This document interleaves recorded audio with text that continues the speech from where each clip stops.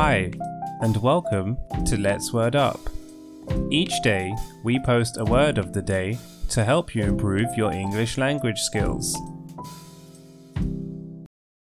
Today's word of the day is awful. Awful is a descriptive word, therefore, it is an adjective. Awful has four meanings. Firstly, it describes something as being very bad or unpleasant.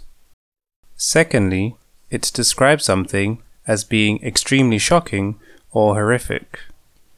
Thirdly, it describes a person as feeling very unwell or troubled.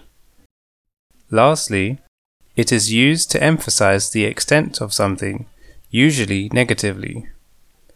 An example of the word awful used as an adjective in a sentence would be, "There was an awful smell coming from the room."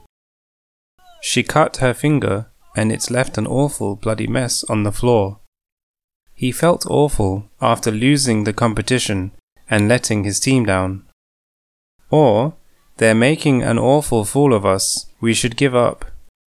Synonyms include bad, terrible, dreadful, alarming, ill.